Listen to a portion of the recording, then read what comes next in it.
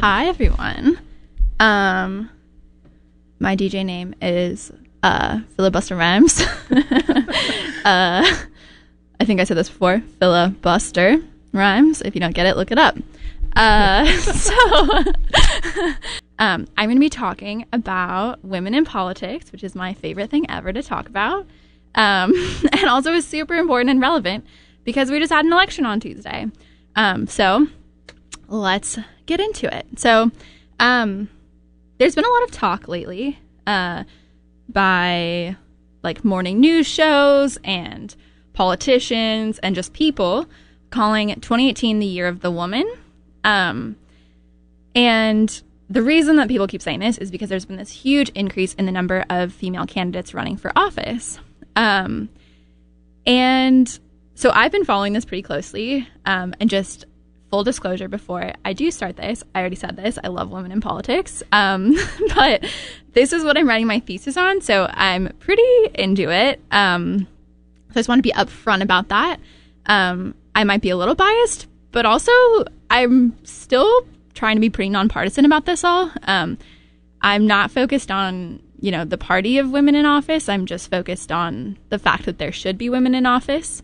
And there's tons of research to basically back this view that there should be women in office. So there's something called descriptive representation.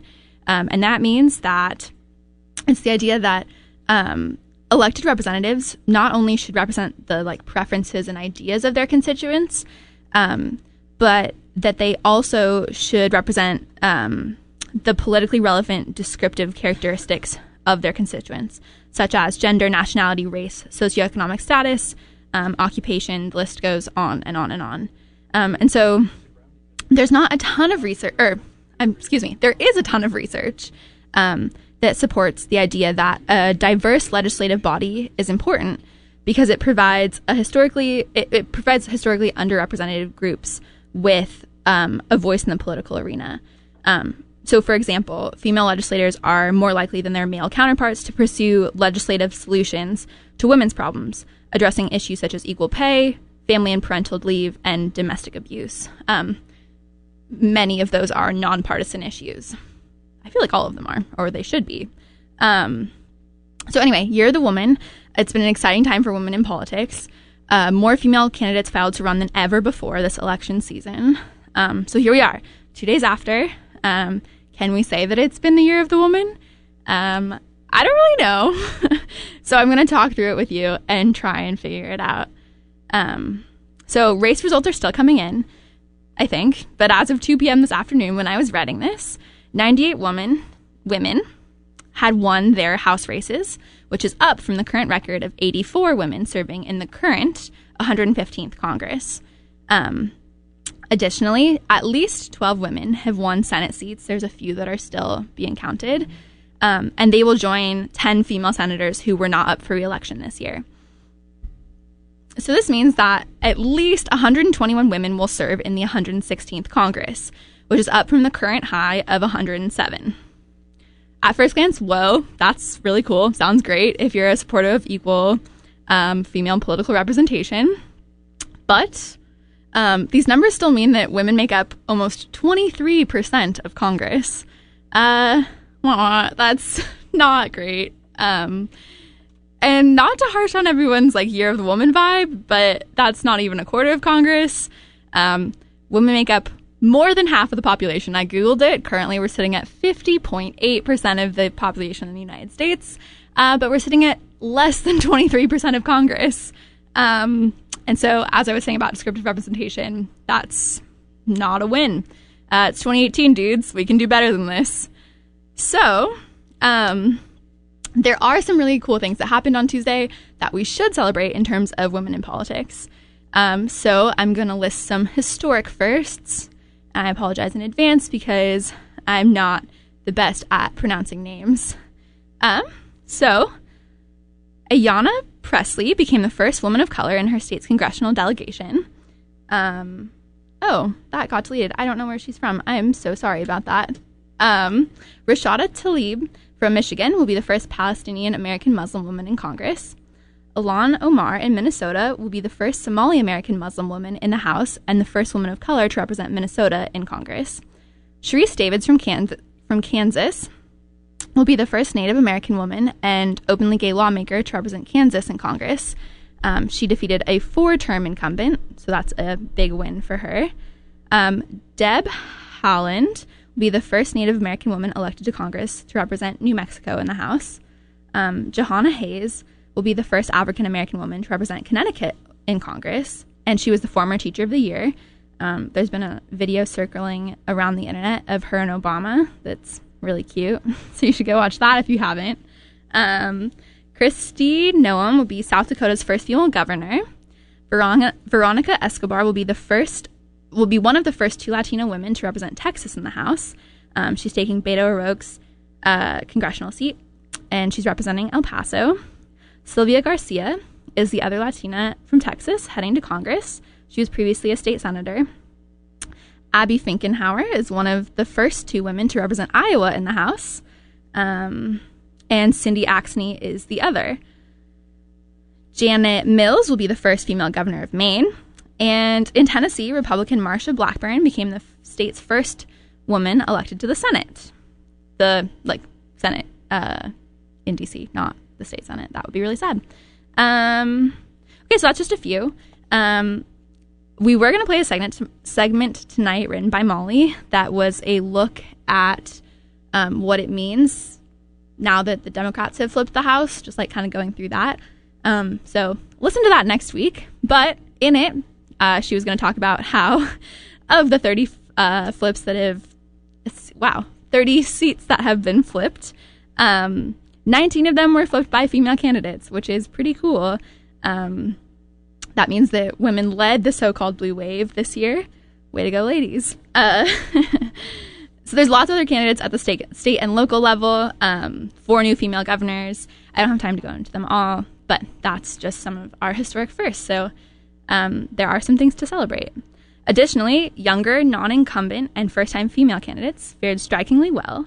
The Center for American Women in Politics says that more non-incumbent women, so people that haven't held elective office before, were elected to the House, so more of them were elected to the House than in any other election in U.S. history. Not all women won last night. Several prominent women were also defeated. Senator Claire McCaskill lost to Josh Hawley in Missouri. Amy McGrath lost a closely watched House race in Kentucky. Senator Heidi Heitkamp lost her re-election race in North Dakota. Stacey Abrams in Georgia. I think there's still stuff kind of going on with that. Not sure. They might be recounting. She had hoped to be the first Black woman in the country to be elected governor. She's currently trailing her Republican opponent, Brian Kemp. But I think that one's still TBD. I also want to talk a little about state legislatures. So this election, Nevada had the chance to become the first state ever to have 50% of their legislature made up of women in history, ever. It's not looking great. There's still some seats that are kind of up for dispute. Some of them are just being recounted because they're really close. And then one of them, I don't know if you've heard about this, but Nevada elected a dead brothel owner to the state legislature. Yeah, I'll say that again. A dead pimp was elected to the Nevada state legislature. I'm sorry, this man is not... He's dead. He's been dead for a month. And this is kind of the joke. They voted for a dead dude over a Democrat. What? Yeah. What does that even mean then for the office? It's just empty? Or So they have to reappoint... They have to appoint someone. And that was the idea, is that the district is pretty conservative and voted for a dead man. It was well known that he had died. I'm not sure how I didn't do that much Googling, but you definitely could. But yeah, publicly known that he had passed away. But the district still voted for him because someone will, I don't know how it works, but someone will appoint someone to replace him. And it'll be Republican. And that was, for them, a better choice than a Democrat. Interesting time, I guess. Dead dudes over Democrats. Okay. Anyway, it's almost certainly a long shot at this point.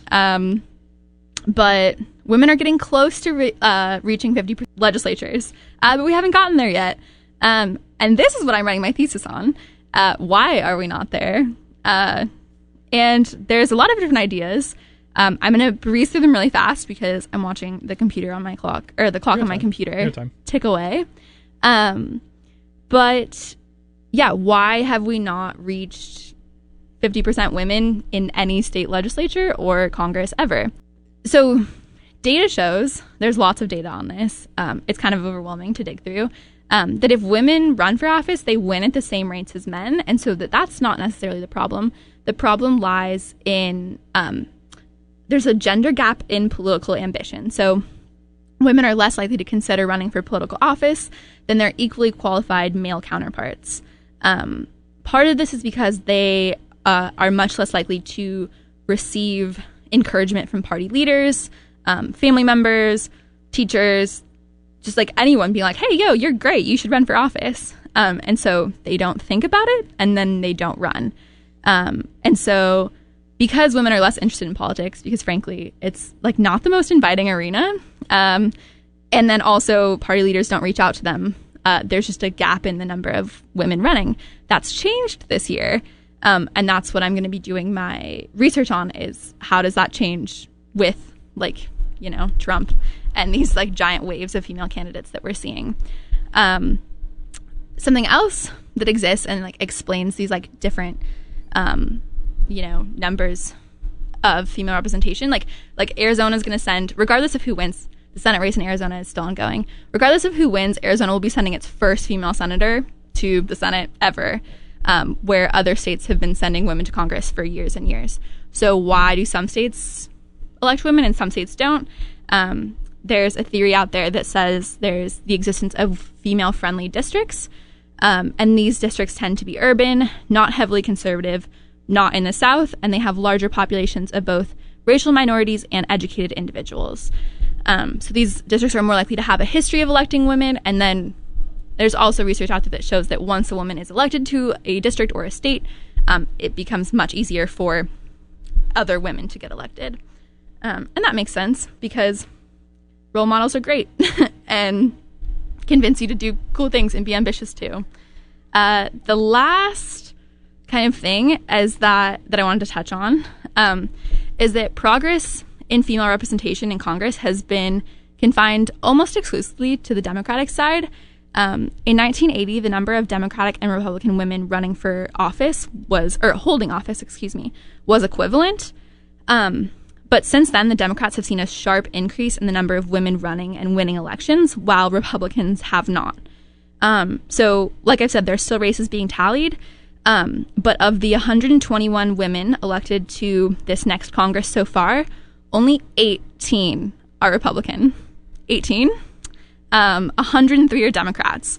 And so if gender parity in political representation is a goal, which I'm saying it should be, maybe that's not everyone's view, it needs to be a bipartisan effort. It can't just be confined to one side of the aisle. And so part of this is that the Republican Party, neither side has like set an official goal of like, let's reach 50% of our delegation as women, or really any other group. But on the Republican side, leaders of the party have made public statements about the need to increase the number of female candidates. Many Republican legislators are uncomfortable with the idea of group-based rights and representation, as the Republican Party platform is inherently opposed to identity politics. So that's just an interesting balance to strike. As mentioned before, one of the things in these like female friendly districts that help predict whether or not a woman will, can, or is elected to office is the Republicanism of a state's electorate, and that's a huge predictor in deciding whether women are elected or not. So yeah, really interesting stuff. Can we call it the year of the woman if it's so one-sided? I don't really think so. But as I've said, progress has been made and it's an exciting time. So stay tuned.